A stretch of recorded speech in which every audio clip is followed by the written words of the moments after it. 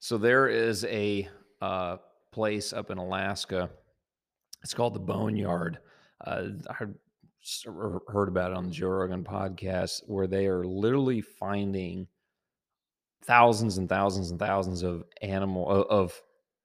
ancient animals deposited in a small 5-acre spot. And they pulled out over like 10,000 mammoth tusks. Really? Yes, in one single spot. And I mean, short-nosed bears and some sort of massive wolf, and they're not fossilized. They're frozen in the permafrost, but the permafrost is melting. And so they just started digging around and boom, it's on private land. I can't remember the guy's name. Jim? I can't remember. Anyway, he's on Instagram, the Boneyard. And they're posting all the time of stuff that they're finding. But this is episode 3 of the Way to Farm podcast. And anyway, that's Yeah, a little background on this story. We were literally just talking about it, and he decided to hit record. So I just hit record. This is the kind of stuff that we do behind the scene. Yeah. So we're not going to get into how we got to the Boneyard topic, but that's where we were at when we hit record. Yeah, and permafrost. So yeah. Anyway, so they know why they're put there? No, not really. Haven't you ever seen Ancient Aliens? No. They just moved them all there. Oh, well. You know, they had slaughterhouses back in those days, and that's just where they dumped it. That was an old landfill for the aliens. Wow. I thought maybe there was a catastrophic water event that maybe washed all the animals down and acted like a pile of driftwood, then got buried in dirt real quick, and it got cold pretty fast. I mean, there's that equally plausible. That also. Right. But I don't know. I mean, you know, in the last episode we talked about Men in Black and Chiefs Puffs, right, with a twist in hernia. But yeah. Anyway, we're gonna go over reading a soil test. No, I don't want to do that. Oh, what are we gonna do? We're gonna talk about your new planter. Okay. Tell everybody about your new planter. Well, I got the fact that you don't do green. We're gonna have to throw that up front. I'm a green guy, and Josh likes red. Ben drives John Deere. I drive Case IH. Yeah. Take a moment of silence. And anyway, yeah, I did. I got a new planter. Anyway, 30-inch planter. Was planting 30-inch corn, 15-inch beans. That's a good topic. What's that? Row spacing. Well, I figured that's where this was going. Okay. I'm just laying it out. Okay. All right. We're not rabbit holing here. We kind of had this idea we're going to talk about row spacing. The mammoth thing was different. I mean, that we did not plan we decided we're going to keep this PG, so we're not going to talk about how we got to the bone pile. Right. So we're going. I did trial last year of 15-inch versus 30-inch rows, and I mean it was I did 30-inch strip till beans, 30-inch no till beans, 15-inch no till beans. Can't do 50-inch strip till. Only have a 30-inch strip till bar. No yield difference. None. And so and we were planting a low population in soybeans. Yeah, and your trials are all beans, right? I remember that, right? That was was all soybeans. I haven't done it. You don't have corn. a 15-inch corn head. Nope. So Ben plants everything on 20. You plant everything on 20-inch space. 20s, yep. And that's what you guys are set up for. And yeah, we chose 20-inch because we were flood irrigation. And we were all 40-inch back in that day, and it was easier to make a move to 20s for pivots than to go to 30s because we could keep our flood fields on 40s and cut with one corn head. So you can use a 20-inch corn head to cut or to harvest 40-inch corn. 40-inch corn, yeah. And so that's why we went that way. Today we found other reasons to stay like that, but that was our move. All right. So everybody's got their reasons. Everyone does. Right. But yeah, I got a new planter. Really excited for it. Got a good deal.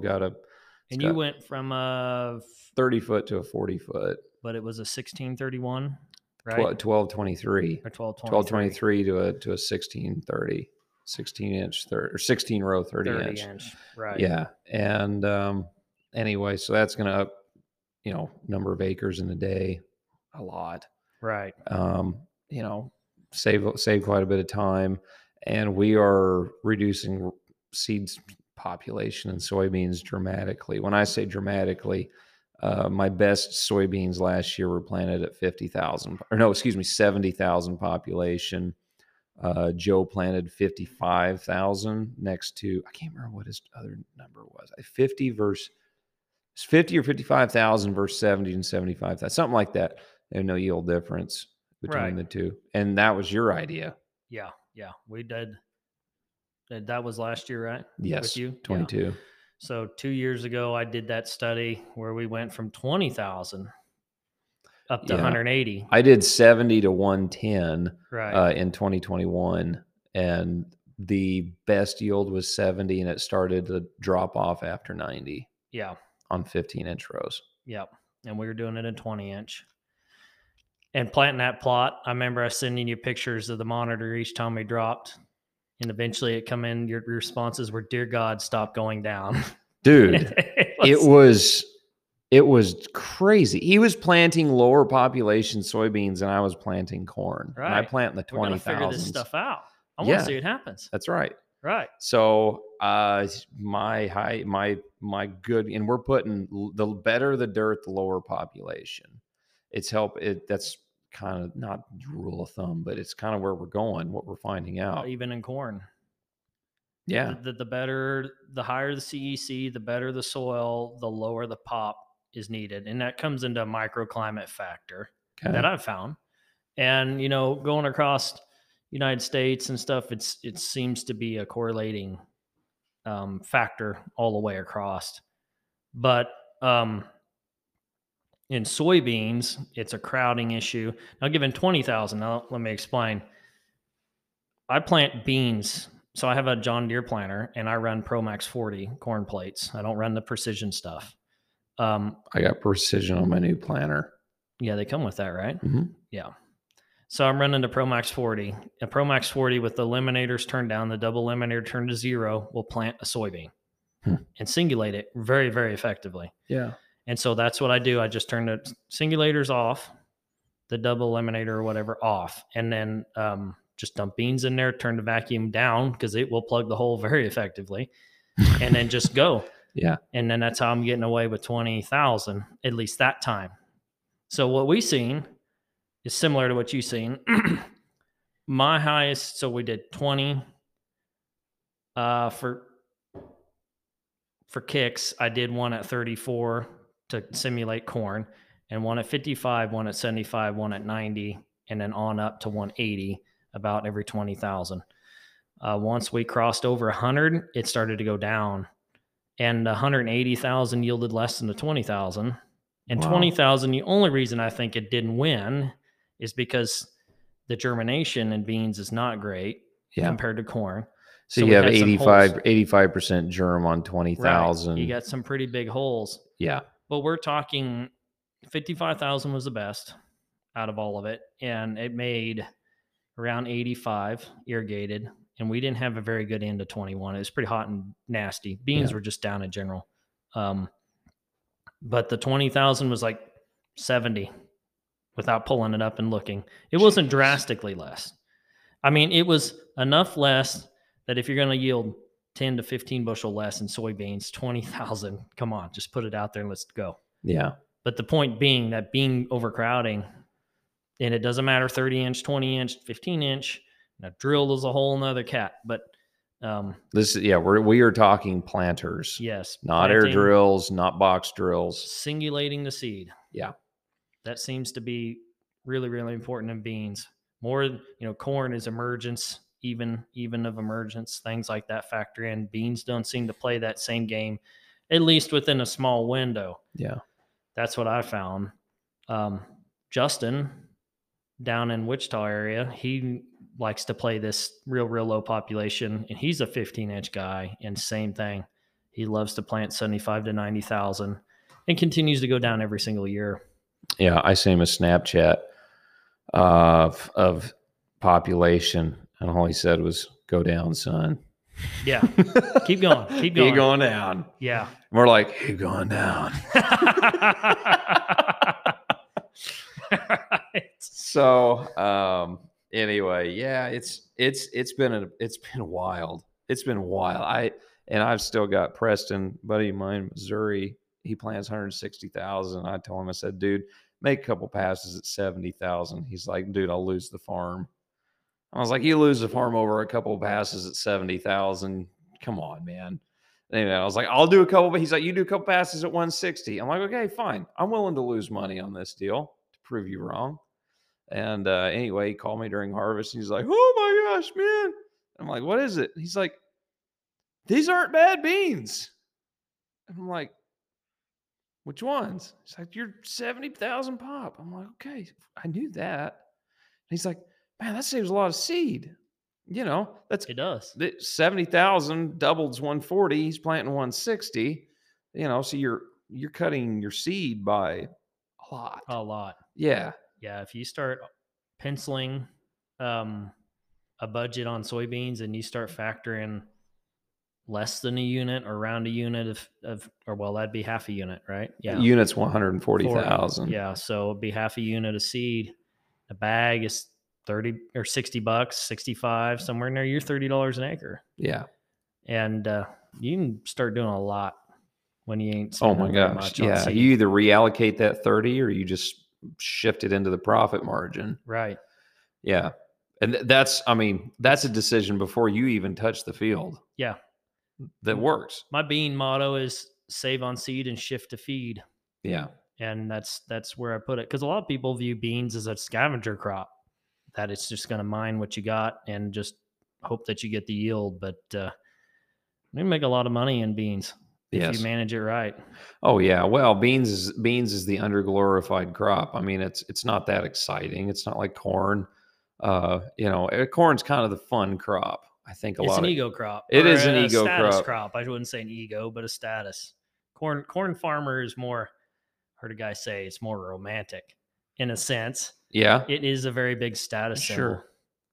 So you can raise big yield corn. It looks good. You got a lot of machinery, but it's stressful. Beans are fun. Yeah. In my book. You can't hardly kill them. No. And even like planting early. You know, Justin loves to go early. I mean, early. Like stupid early.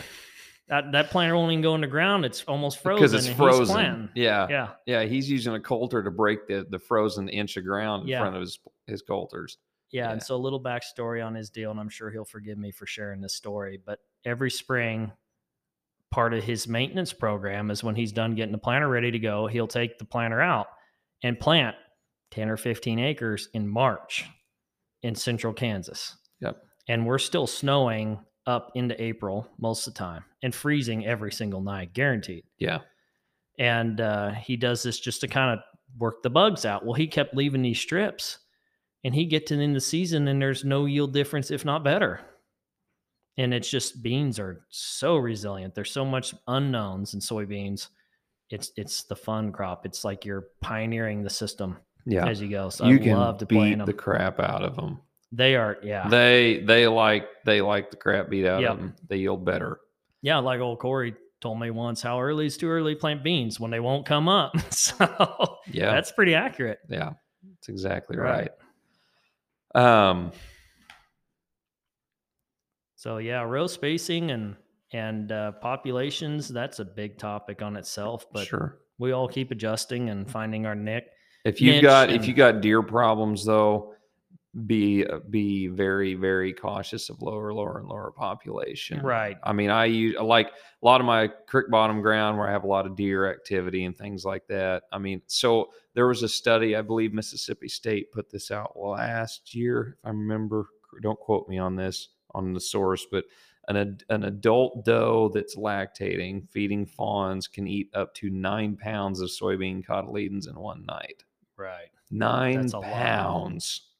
That's a lot of beans getting lost. You got 10 deer out on the field. That's 90 pounds a night. If they're out there for 2 weeks, or say 10 days, 900 pounds for easy math. 900 pounds is a lot of beans. Yeah.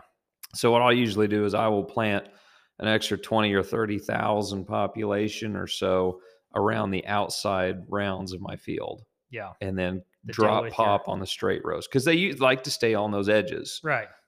This is kind of off topic, but Well, no, that's a good it's point. definitely affected my yields because I have lost a significant amount of beans to deer in the past. Well, the outside ring your field, there's a lot of acres right there because that's your widest spot. Yes. And but I've that's got a couple fields that the end rows. I have one field. The end rows is 21 acres. right.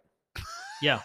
On an irrigation pivot, the outside 2.5 spans, which for guys that are not familiar, you got a tower that has wheels, and then you got a span to the next tower. Okay. So if you count 2 of those spans plus a half of another, that's half the circle on an 8-tower machine. And that's where, just to your point, you got to adjust. So good point to bring this up. For you, you adjust up on your outer rows to compensate for your feeding, your wildlife feeding. damage. Right. And me, in my world, we go down on our turn rows to compensate for heat and wind. Sure. Because you can't keep you can't keep it alive. Right. Well, you struggle keeping it alive. Right. Yeah. Yeah. Interesting. So yeah, those are good points to bring across. Yeah. So we're talking a little bit about adjusting for our environments, right? Yes. So, fun one to talk about is, adjusting populations up and down based off of soil performance, CEC, fertility, things like that. So I know we've seen it in your farm, particularly. The common thought that I found guys mess with is that we got good tight soil, we've got great fertility, great water holding capacity. Let's plant more plants. Yeah. And we've started finding on our operation, plus guys because more is better. Right. Well, more fertility, more water, more Right. plants, more plants. output. Yeah. Right. General speaking, biology should be better, but we're finding that those higher CEC soils, CEC soils. CEC soil, Cationic exchange capacity. right? And these higher clays, these soils that just hold lots of fertility and water, planting thicker actually is killing our ability for the soil to breathe and the ability for the canopy to breathe. And so we essentially drowned out or suffocate out our crop in these environments. So we actually plant opposite of the general. So the higher the CEC, the lower we go. The lower the CEC, the higher we go. You're using plants to microclimate the zone by planting them thicker and holding more humidity and less sun in those areas, and vice versa in the other environment. Does that make sense? It's mitigating our climate as best we can. Right. Yes. So if you get into like in the summer, we're talking about row spacing, 20-inch rows narrows it up. You can tighten your climate together or tighten your canopy up. Yeah. Regardless of spacing or regardless of population, row spacing makes a huge difference in the ability air movement to move through a canopy. So a guy needs to be able to work that thicker or thinner based off of what he's having issues with. So guys that are real wet, it may be more beneficial to go thinner, higher flex hybrids than to go thicker and try to compensate with fungicide and all these other issues to mitigate these problems that you simply can't beat. Yeah. You just can't win. Well, and so one of the rules of thumb that you've talked about is 7 to 10 bushel per 1,000 of population. Yeah. So for every 1,000 seeds you plant, getting, a 7 to 9, 10 bushel return on that 1,000. Yes. So 20,000 bushel or 20,000 population, you should be scratching on the door of 200 bushel corn. Right. If you just use 10. Yeah. If you use 10. Right. That's peak performance. Right. They are getting after it. And that being said, the plants will do far more than that. The genetics today, I've seen 15 per 1,000. I mean, this year I had one that went over 270 at 24,000. Right. Irrigated in Western Kansas on tight, really good fertility dirt. Yeah. And given that the point being the fertility was there, but the population wasn't needed to push it. Sure. There's a lot of seed salesmen. Oh, Joe, he may hate this talk, but they want to push the pop because that, in theory should help. Not Joe. Joe Not Joe. recommends Okay, lower. well, he does recommend okay. lower beans. Corn, we're still testing learning. with our We're ground. all Yeah. learning, right? Yep. We're all trialing and just trying to wing it through here, or basically figure it out. But, Yeah. but yeah, you can get closer to 15 per thousand. But I like to not even consider going up until you're closer to 9. Without getting into a huge rant about biology, we have found that biology and soil health tends to be the limiting factor in the ability for a soil to handle a certain number of plants. So the healthier the soil, the more the system is capable of supporting, regardless of the water, regardless of the fertility. Because we've all done it. You've done it. When I first met you, you were doing it. You still do it occasionally to just kind of test a little bit. Irritates you. Right. And test, yeah. You're right. You always just got to do your own test. But that you can have everything right and put the fertility, put the water out there to take care of that crop, and then still can't get it. Right. And then everybody blames it on environment. Sure. I mean, I can put on what Randy Dowdy's putting on. And it won't work. No, I will not get Randy Dowdy's yields. Yeah. If anything, you'll go by the other way. Yeah. Yeah. Exactly. And it's just the system can't support it. Yeah. Randy Dowdy is, for those that don't know, him and David Hula are the top 2 corn growers in the United States. David's broke 600. Yeah, he's a whole world record holder. Yeah, he's holding world record right now. I'm not sure where Randy's at. He's not far behind, I don't think. I hadn't heard a lot from him in a while. Yeah? Last few years. I don't know if they've been having some pretty wild weather down in that area, but I haven't heard a whole lot of it out of Randy. Are you pulling up Google? Yeah. 459. Yeah. 459 is his. That's no-till dry land. No-till dry land? Bushels per acre for his no-till dry land plot. Wow. Dang. What are you doing wrong? Everything, apparently. Jeez, no-till dry land, 459. Yeah, jeez. Right. Oh. But it's always just a trial and error. Yeah. Just keep working. And Randy's first generation. Yeah. So, there's something to be said about that. We mentioned in the first one about psychology. Yeah. And breaking that whole, we know we've done this, blah, blah, blah mentality. The problem is things have been tried once and that knowledge is passed on and that didn't work. But the technology changes, the genetics change, all these things change. It may be time to give it another go. Yeah. And just keep trying. But Justin is a first-gen farmer. Yeah. And he is very innovative. Yeah, Bruce Wayne. He is a very, very innovative farmer. He's not, clouded by the old, heritage is great. And 100 years of this is what we've always done. Yeah. It's great. Sure. But it can also be a crutch and something that can keep you from getting there. Absolutely. So yeah, row spacing. So this was something I really enjoyed learning about. Was you were talking about the relationship of plant to plant, and when you get them too close together, which is kind of a byproduct of row spacing. How close? You have 15-inch rows. You're gonna spread your seeds a little farther, 20s, 30s. Kind of depends. But when you were talking about this. So a plant seems like it has its little zone it's got to do everything in. And when it sends roots out and it hits the roots of another plant. I need more, Josh. I thought we were. I'm trying to follow your story. I thought you were talking to me about this. Anyway, and I mean, basically you start crowding plants and it just becomes a competition zone. It does. We see that in our good river bottom dirt. You put beans down there, man, you put 120, 130,000 down there, man, they'll be over your head. Right. Be 6 foot tall soybeans. And so there you have massive, massive amounts of foliage. And you have 40 bushel yield. Right. Pods just don't produce. Right. So we're dropping population. We're shortening our beans up. Now we're about waist, down to our waist at 60, 70,000, maybe 80,000. And the plants are actually producing pods now. Right. And we're getting some seriously good yields.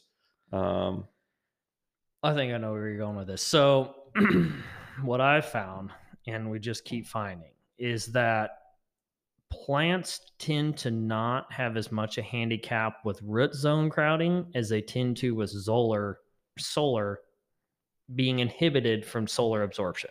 Okay. Now, this is backwards thinking, but typically the wider the spacing, the higher the tolerance for population. Everybody has went the other way. So 20-inch, 15-inch corn can handle 40, 45, 50,000. No, absolutely not. I've tried it. Multiple narrow row guys have tried it with me in multiple different states, multiple different practices, repetitive, same result, regardless of the climate, regardless if it's irrigated, regardless if it's tiled. It's always the same result. And so what we found that when the solar absorption starts becoming inhibited in corn and beans in particular, soybeans are super bad about this, that your yields start to drag. So your whole test on your 30-inch versus your 15-inch showed this. 20-inch tends to even be almost a little bit too narrow for soybeans, but we've had good enough luck. It doesn't pay to switch planters for a slight difference. I mean, we're getting over 100 now. Yeah. I mean, how much more can we push? It's basically not row spacing in my environment at this point. It becomes more like biology or maybe some feed things more than row spacing right now for me. But other guys, population and row spacing are killing everybody. Drill guys, I'm sorry, I hate drilled beans. I don't think they work. Double crop, organics, different story.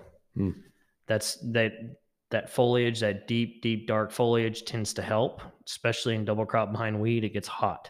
Now, I'm going to agree 100%, particularly in population as well, that you're going to need more to mitigate your heat and things like that. But microclimate is key in any of these environments. So thicker population on your double crop. Drilled beans can be a problem. The later planting you're forced into. Maybe weather-related scenarios. Right, timing. Yeah. I mean, I've got this whole course that I built up on soybean populations relating to row spacing, relating to time of planting.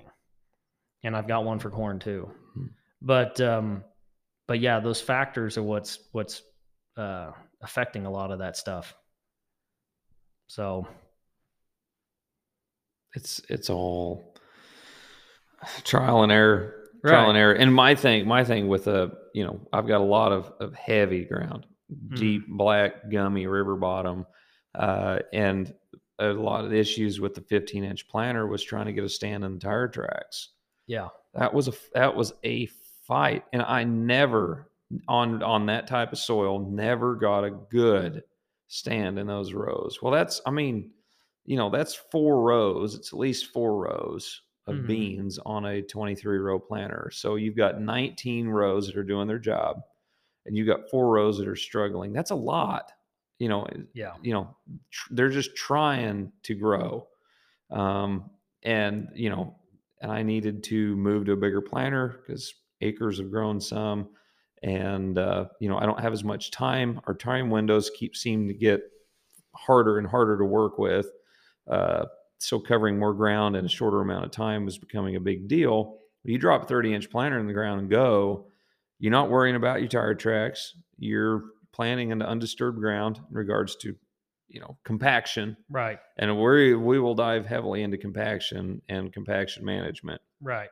But it's been, that was a big, big thing for me. It was to be able to just drop it in the ground and go without sacrificing yield. Exactly.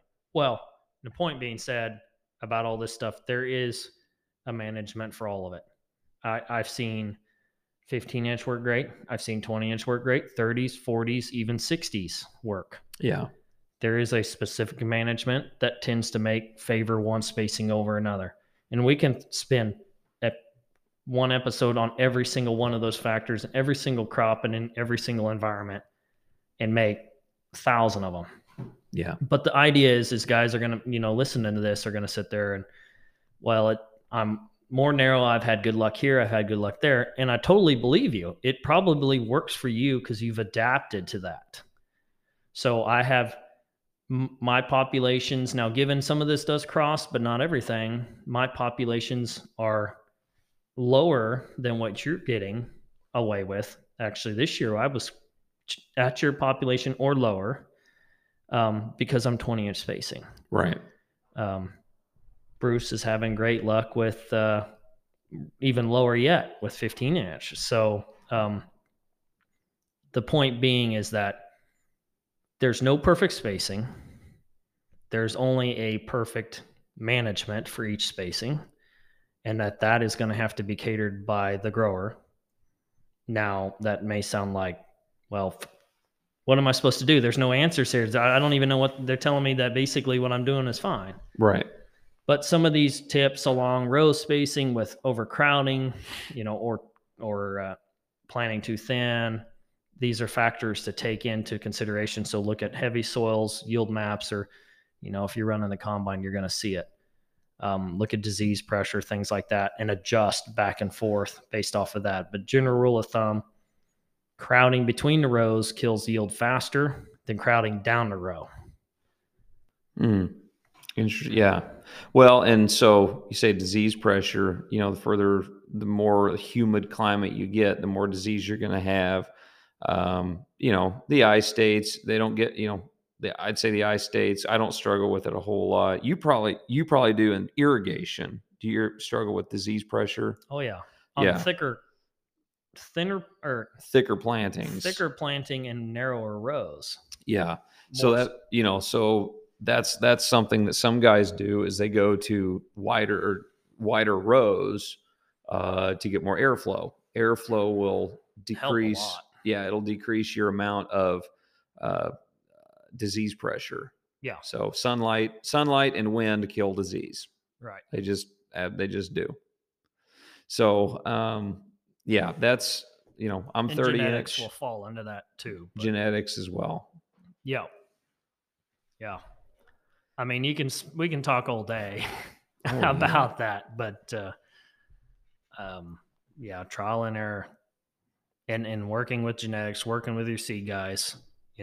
If you're narrower rows, we can talk about plant physiology and the way the plant structure works and all that. Those are going to change. A lot of your seed guys know this, that you're really good, experienced good ones. Yeah. But population relation to it, row spacing relation to perfect spacing, there's no such thing. I'm going to flat out say it. There's no such thing as a perfect row spacing. But there is a perfect management that can for each row spacing. Yeah, exactly. Yes. That can come along with it. Yeah. Specific to each grower. Yep. Yeah. Well, that pretty much covers the row spacing side of things. My biggest deal was just compaction. It's such a heavy planter. Yeah. Yeah. And speed. It's oh my gosh, it's such a heavy planter. You could plant through concrete. You could, but you can't close a concrete trench. Yep. If you don't get any rain for 2 weeks, those seeds aren't coming. Yep. So that's... Well, to your point, it fit your operation to go wider. Everything we seen on your fields, wider was better. Yeah. Yeah. So started, my big deal is I keep touching this compaction issue. We don't have, for time's sake, we can't really dive into it, but we need to get oxygen in the soil. We need to get compaction decreased. I went to strip till. So strip tilling all my corn ground, strip tilling some bean ground, being more precise about our nutrient placement. And the thing with 30 inch, you can put liquid on with a 15 inch. You can put liquid on with a 20 inch. It's just a lot more stuff to run. Yeah, they get more expensive. Yes, more expensive, more stuff that hoses might break or something like that. 30 inch is going to be your cheapest planter to set up in regards to cost per row, obviously. Yeah, the wider the spacing, the cheaper it is. Yeah. But, so that's the move I made on my farm. You're going to stick with 20 inch because it works great for you and your zone, your region. Yeah. With my climate and my irrigation management and what I want to do with populations, 20s makes sense. But absolutely for you, 30s was the good choice. Yeah. So it's, and I'm, that was, Joe and I have talked, we were pushing corn pops. We were doing 26, 28, 30,000, did 1 or 2 passes at 32, see if we could see a difference. And we both noticed this was we need to get a lot better at managing our 20,000, then 22, then 24, then 26, and work our way. Try to master the population before we move the population to try to just add yield. Well, build the soil. Yeah. Yeah, build the bugs in the ground are your workers, and if there's not enough workers to support these plants, these factories, then you're just essentially putting plants out there useless. And then the more and more you do this, the more overloaded the workers become, and the more basically falling on your face effects you get. Yeah. So you build a big plant and you tip it all back in a cob. That plant and that cob takes energy, takes nutrition, water to build these plants for what? To rob it from what you could have done with less, essentially. Yeah. Your ROI turns into crap. Sure. If you can maintain a good cob, a good ear of corn, instead of 2 years out there fighting for, multiple plants. Yes. If you build, or just say 40,000 and 20,000, you're going to take in the same management. If that plant, that extra 20,000, so double the rate, is going to take double the nutrition, double the biology to support it, double the water. If you don't get the system and balance to operate and function those other 20, essentially those 20 other plants, 20,000 other plants, and those 20,000 other cobs have just robbed your other prior 20,000 of the potential they could have used. Right.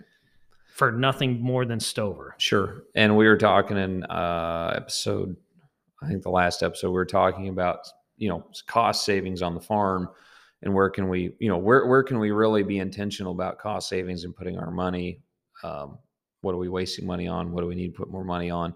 That, and I mean, really, if you can get better at lower seed population, I mean, like you said, 5 gallons a starter on 30,000 pop corn, or 5 gallons a starter on 20,000 pop corn, your nutrition goes a lot further on the fewer plants it has to raise. And so if you make each plant become more efficient, so say you can make 70,000 yield the same as 140, you've got cost savings in fertility. You only have to raise the 70. You don't have to raise the 140. Build 70 factories. Exactly. That now can start manufacturing the product, which would be the grain in our scenario, but it can focus the additional fertility for actual production and not building this just factory. Trying to grow the plant. Right. Yeah. Your factory is that's a really great analogy, because, to start the factory, you got to have your workers, you got to have power, you have to have systems, you have to have everything that moves before you even produce the product. Yep. And so many guys get caught up in the beautiful looking field.